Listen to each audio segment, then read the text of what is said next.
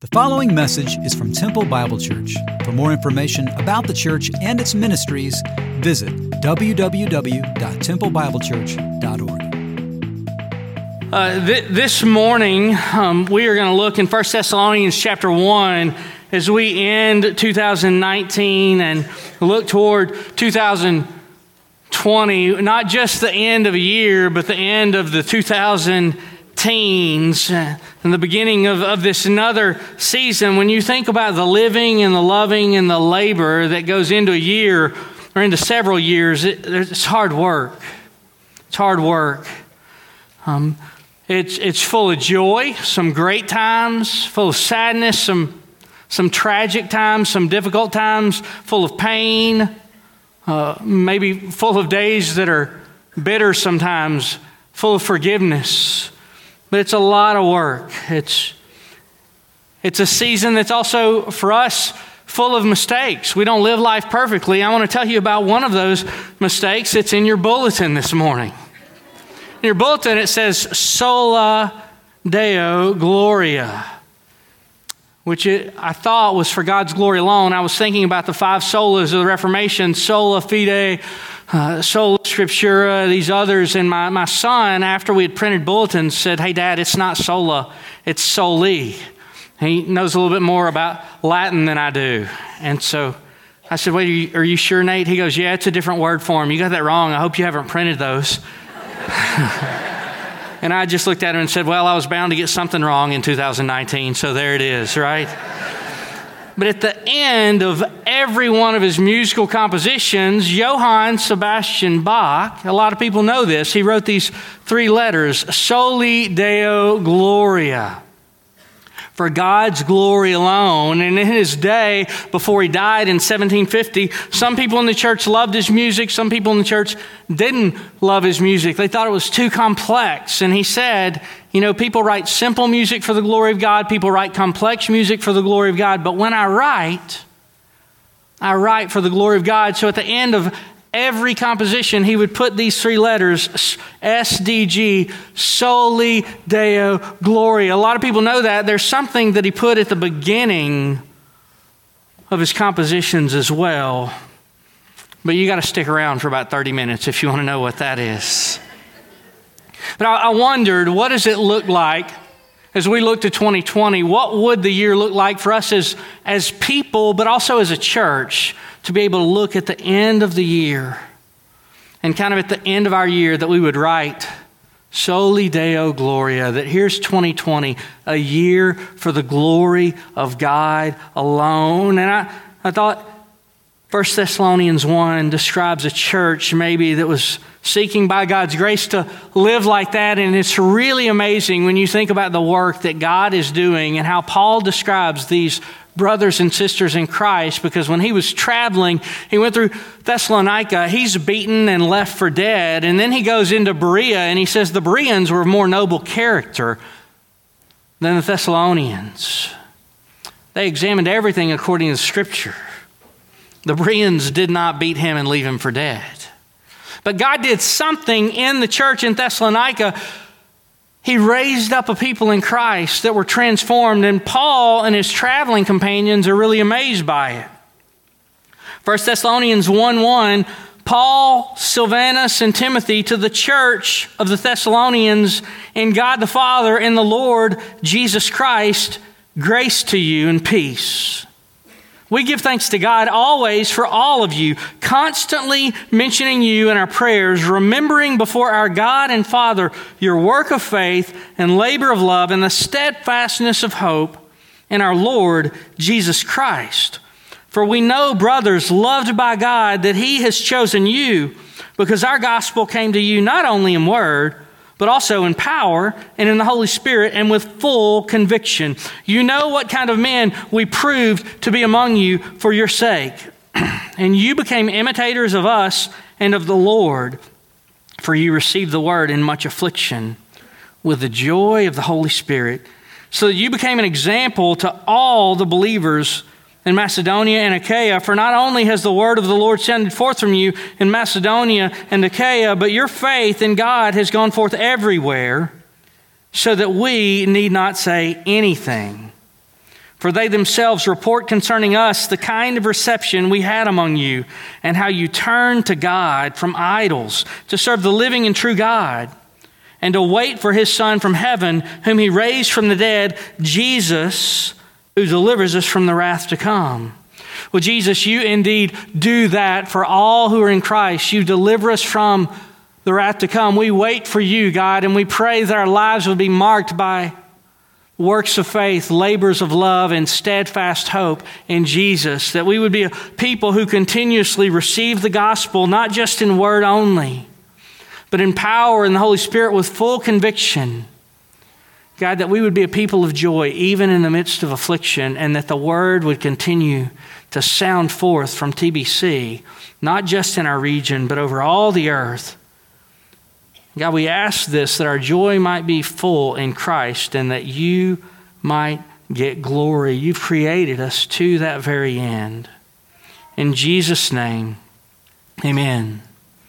Well, what is the evidence of a church that is living in this SDG or Soli Deo Gloria, for God's glory alone sort of way? Well, Paul tells us the first thing is that the word comes in power and full conviction. The word comes in power and full conviction. Brothers, we know, loved by God, that he has chosen you because our gospel came to you not only in word, but in power and the Holy Spirit and with full conviction.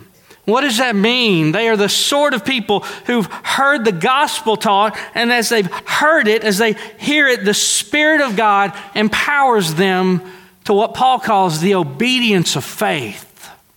In Romans, when he's writing Romans, in Romans 1:5, Paul says that he has become an apostle.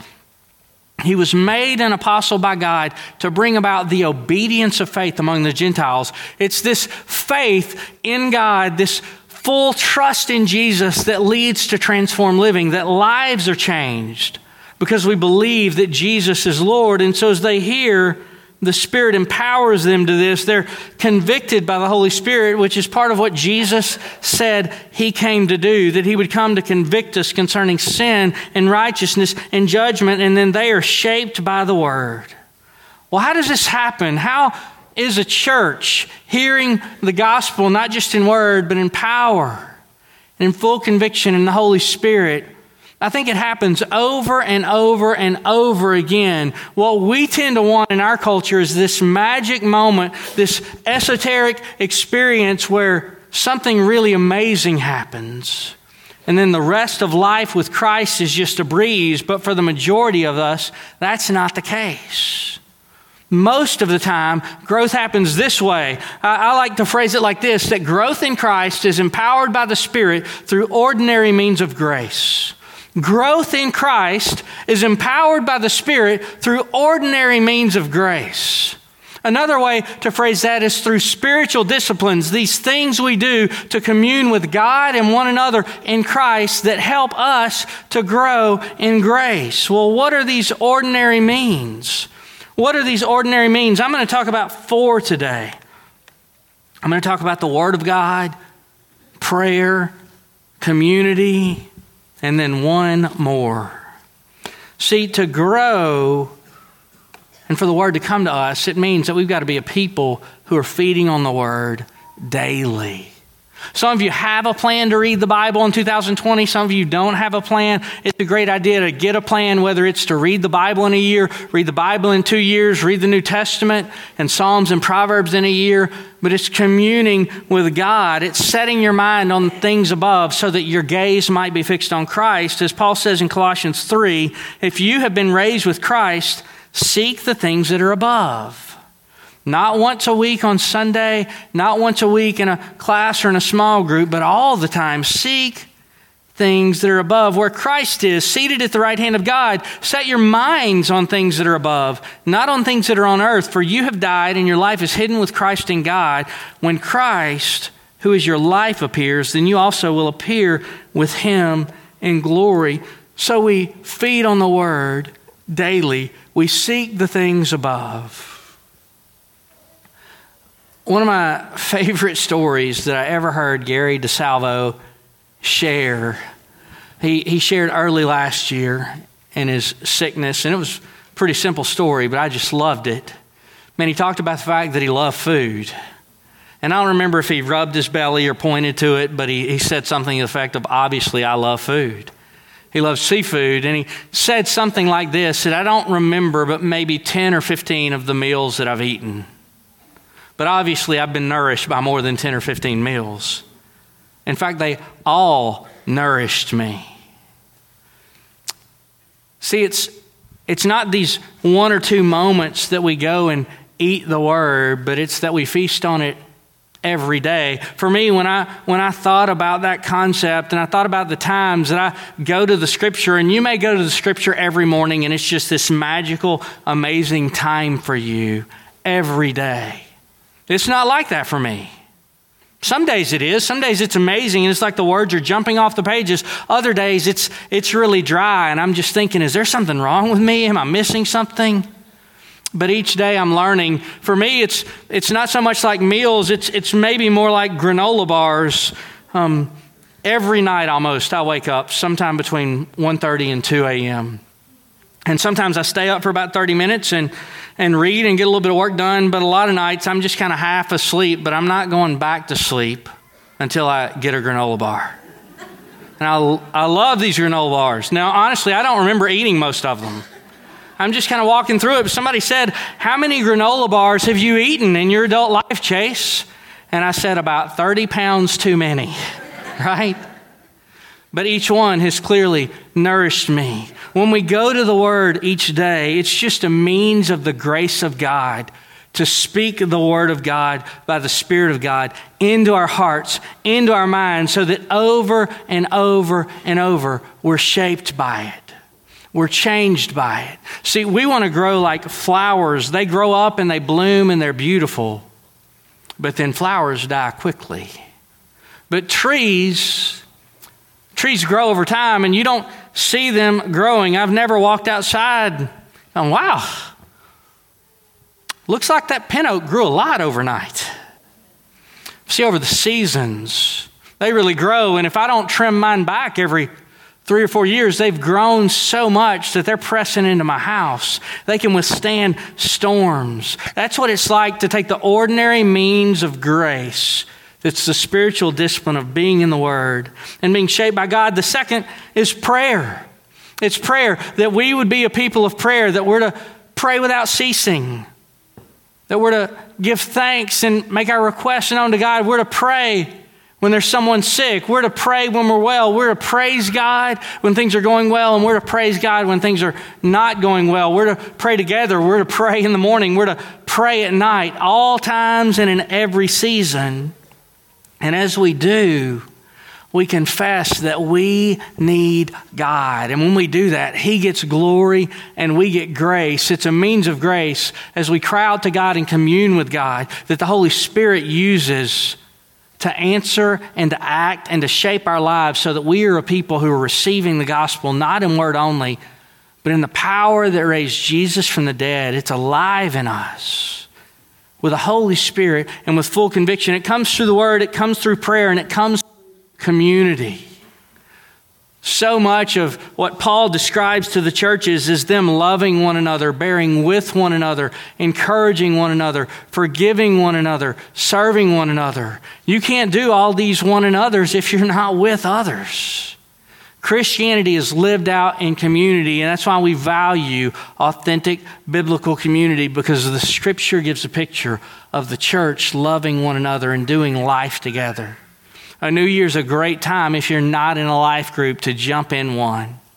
And what you'll find as you jump in one is that there are Christians just like you and just like me who are struggling to follow Jesus by His grace, and nobody there is perfect and we've all got issues, but we're seeking to walk with Christ together. There's a curved counter in our lobby that there are folks there that can give you information about small groups. If you're not in a life group, I encourage you to get one or to get in one. See, the ordinary means of grace shape our lives. It happens through the Word. It happens through prayer. It happens through community. And then the fourth one that I want to talk about today is it happens through fasting. It's this ordinary means of grace that's just forgotten. Almost 12 years ago, it was early spring of 2008, I was walking down a dirt road in Juarez, Mexico with our global outreach pastor, Brandon Brewer. He was not our global outreach pastor then. He was 18 and young and dumb. And he had gone with me on a mission trip, and I was at this mission camp in Juarez, and what we were doing is we would work with students during the day, and then at night teach them about missions. And so I invited Brandon his freshman year at University of Maryland Baylor to go with me. And we were walking along to get a Mexican Coke, a real sweet, great Coke. Because I would do that to take breaks during the day. These kids would work really hard, and I've never wanted to be falsely accused of working real hard. So throughout the day, I would take a break about every 30 minutes and go get a Coke. And so we're walking, and I was going to ask Brandon some questions just to think about the Lord. And so I just said, Brandon, what do you think is the most neglected spiritual discipline? And I asked him that because I thought he'll say prayer, because that's what most people say, but it's probably fasting, and nobody thinks about fasting. And so Brandon, we're walking, headed to get our Coke, and he's just quiet for a second. And he goes, I'm tempted to say prayer, but it's probably fasting because nobody talks about fasting. And I thought, you know what? I think I like this kid. Now, he's not a kid anymore. He's a father of 4 and leading this ministry that we have. But fasting, when we do it, is this great opportunity to say to the Lord, I long for you this much. If it's a fast from social media, I long for you more than I long to see the latest and greatest things happening in the lives of people I know or maybe don't know. When we fast from food and we get hungry, some of you go, I kind of remember what it's like to be hungry. But what we're saying is, I long for you like my stomach longs for food. I long for you, Jesus. I want to know you. And as we do, God gets glory and we get grace. We're not just fasting from something, we're feasting on someone named Jesus. And fasting is an ordinary means of grace where the gospel ends up coming to us in power with the Holy Spirit and full conviction. So I want to invite you with me in January to fast about 4 things. I want to tell you what those 4 things are, and my prayer is that these will be a means of grace that God works and it uses to work in our lives to conform us together into the image of Christ. So I'm going to fast on Mondays, and it doesn't have to look for you like it looks for me. Your fast might be different than mine, but from sunrise to sunset, I'm not going to eat. And from sunrise to sunset, I'll have some times through the day where I'm going to pray.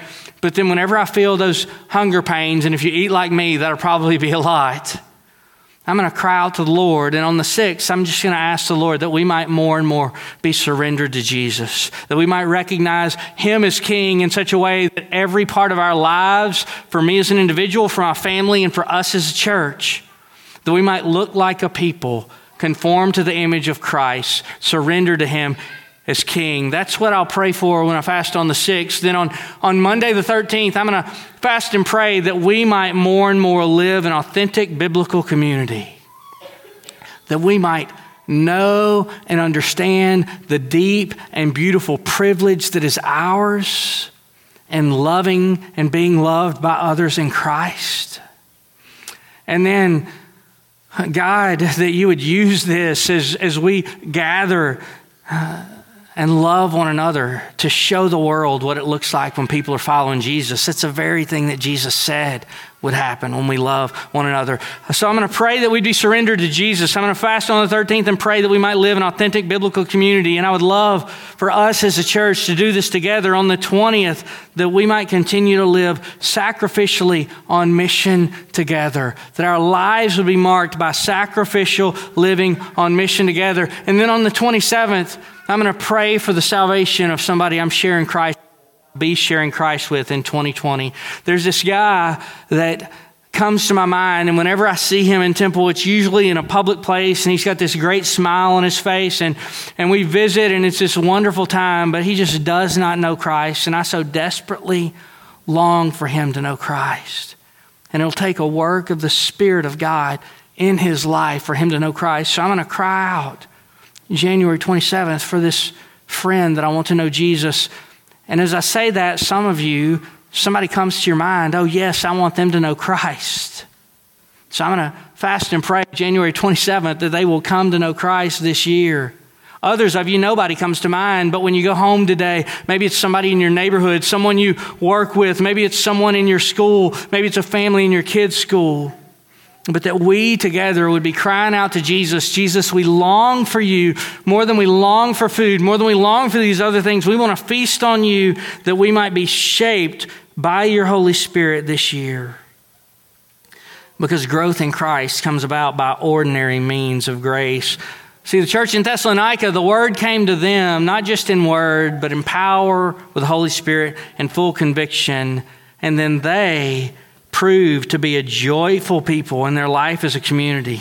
They proved to be joyful. They became imitators of us, Paul says, and of the Lord, for you received the word in much affliction with the joy of the Holy Spirit, so that you became an example to all the believers in Macedonia and Achaia. People in their region knew, oh, this church, they are filled with joy. Even though they've gone through really difficult things, they're filled with joy. They set an example by their lives. This is a joy that's Spirit wrought. It's not something you can muster up. It's described as a fruit of the Spirit. That's a gift of God.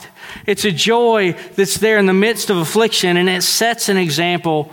When I thought about joyful people, some people in our body came to my mind that minister in difficult places. One of the first people that came to my mind was Karen Wistron, who leads Hope Pregnancy Center. So Karen spends her days with ladies and men who are involved in crisis pregnancies.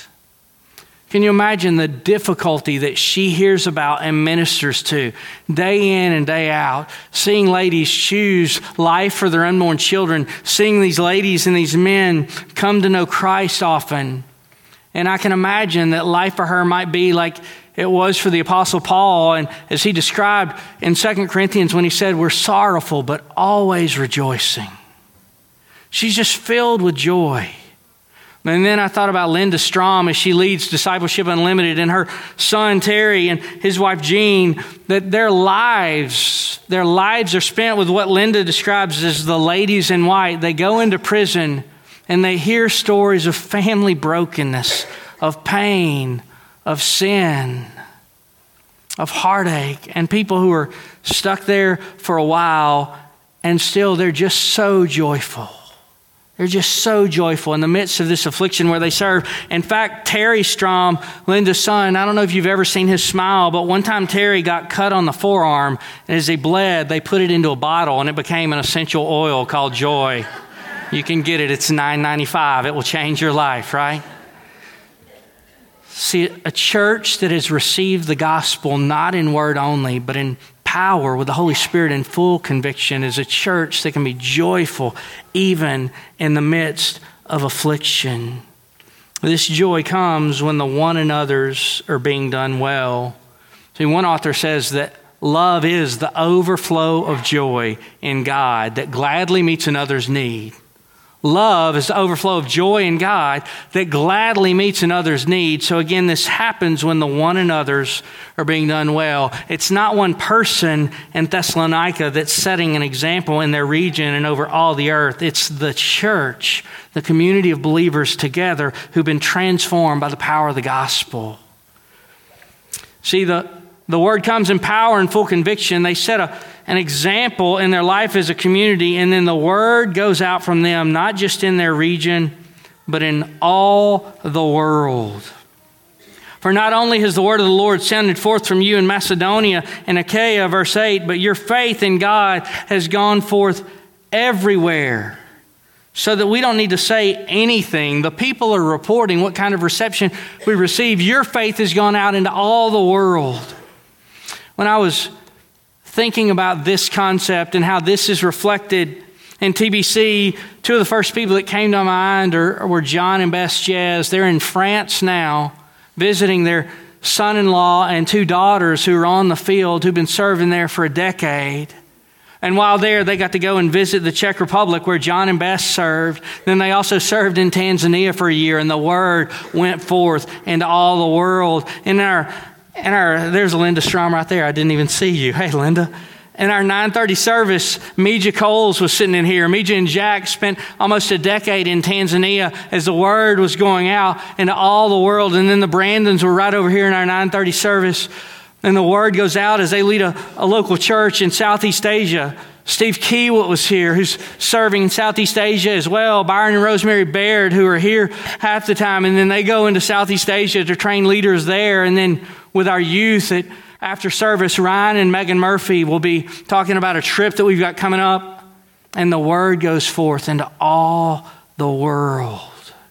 And I believe it does this.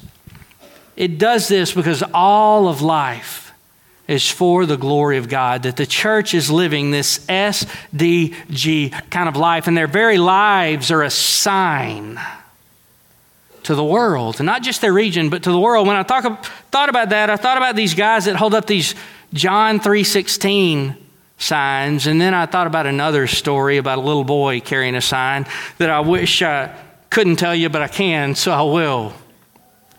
So my sister, when I was growing up, she loved this soap opera called The Days of Our Lives. Now, I was as masculine a little boy as you could imagine, so I did not love soap operas, right? But I was there with her while she watched it. And there was a character played by a lady named Christian Alfonso, and her name was Hope. And as a 10-year-old boy, I thought Hope was pretty amazing, not because she was on Days of Our Lives. She'd appeared in a couple of MacGyver episodes, okay? But for my 11th birthday, Christian Alfonso, or Hope, was going to be at the Lake Charles Civic Center. Now, if you know anything about Southwest Louisiana, you know that the Lake Charles Civic Center is mainly famous for goat shows and rodeos, but not August 24th, 1985. Oh no, Christian Alfonso was going to be there, and it was my birthday. And so I went, and I wanted her to know how amazing I thought she was. So as a 10-year-old boy turning 11, I got 2 sheets of poster board. Punched holes, put yarn, sandwich sign, like full on, as amazing as you would imagine. And it said, "It's my birthday, and Christian Alfonso is my only hope." And it was as glorious as you might imagine, all 50-pound 10-year-old to me as it was, right? And let me just tell you, Christian Alfonso thought it was amazing too. She was there for autographs. You couldn't go behind the table for pictures, but she came out with tears in her eyes because of this sign that said, "Christian Alfonso is my only hope." Some of you still watch this trash. So here's the thing. The Thessalonian church, their life was sounding forth in their region and to all the world. And their life together was like a poster board sign that said, "Jesus Christ is our only hope." And they were living soli Deo Gloria kinds of lives. And it was a sign to the world. And when that happens, when a church has heard the gospel, not just in word, but in power with the Holy Spirit and full conviction, when a church is an example of joy to the believers, even in the midst of affliction, and when a church, their reputation, their example is going out not just in their region, but in all the world, it's because the church is hoping in Jesus. So again, verse 3, remembering before God and our Father your work of faith and labor of love and the steadfastness of your hope in our Lord Jesus Christ.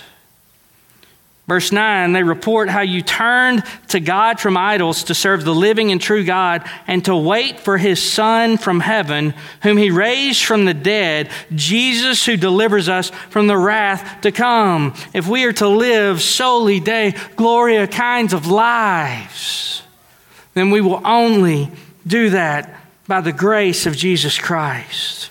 So as we think about what it looks like to live lives, here are some questions I want you to think about that I've been thinking about for about a month and a half. I invited some of our leaders to think about with me, and I want you to think about. And some of them, one of them looks back, 2 of them look forward.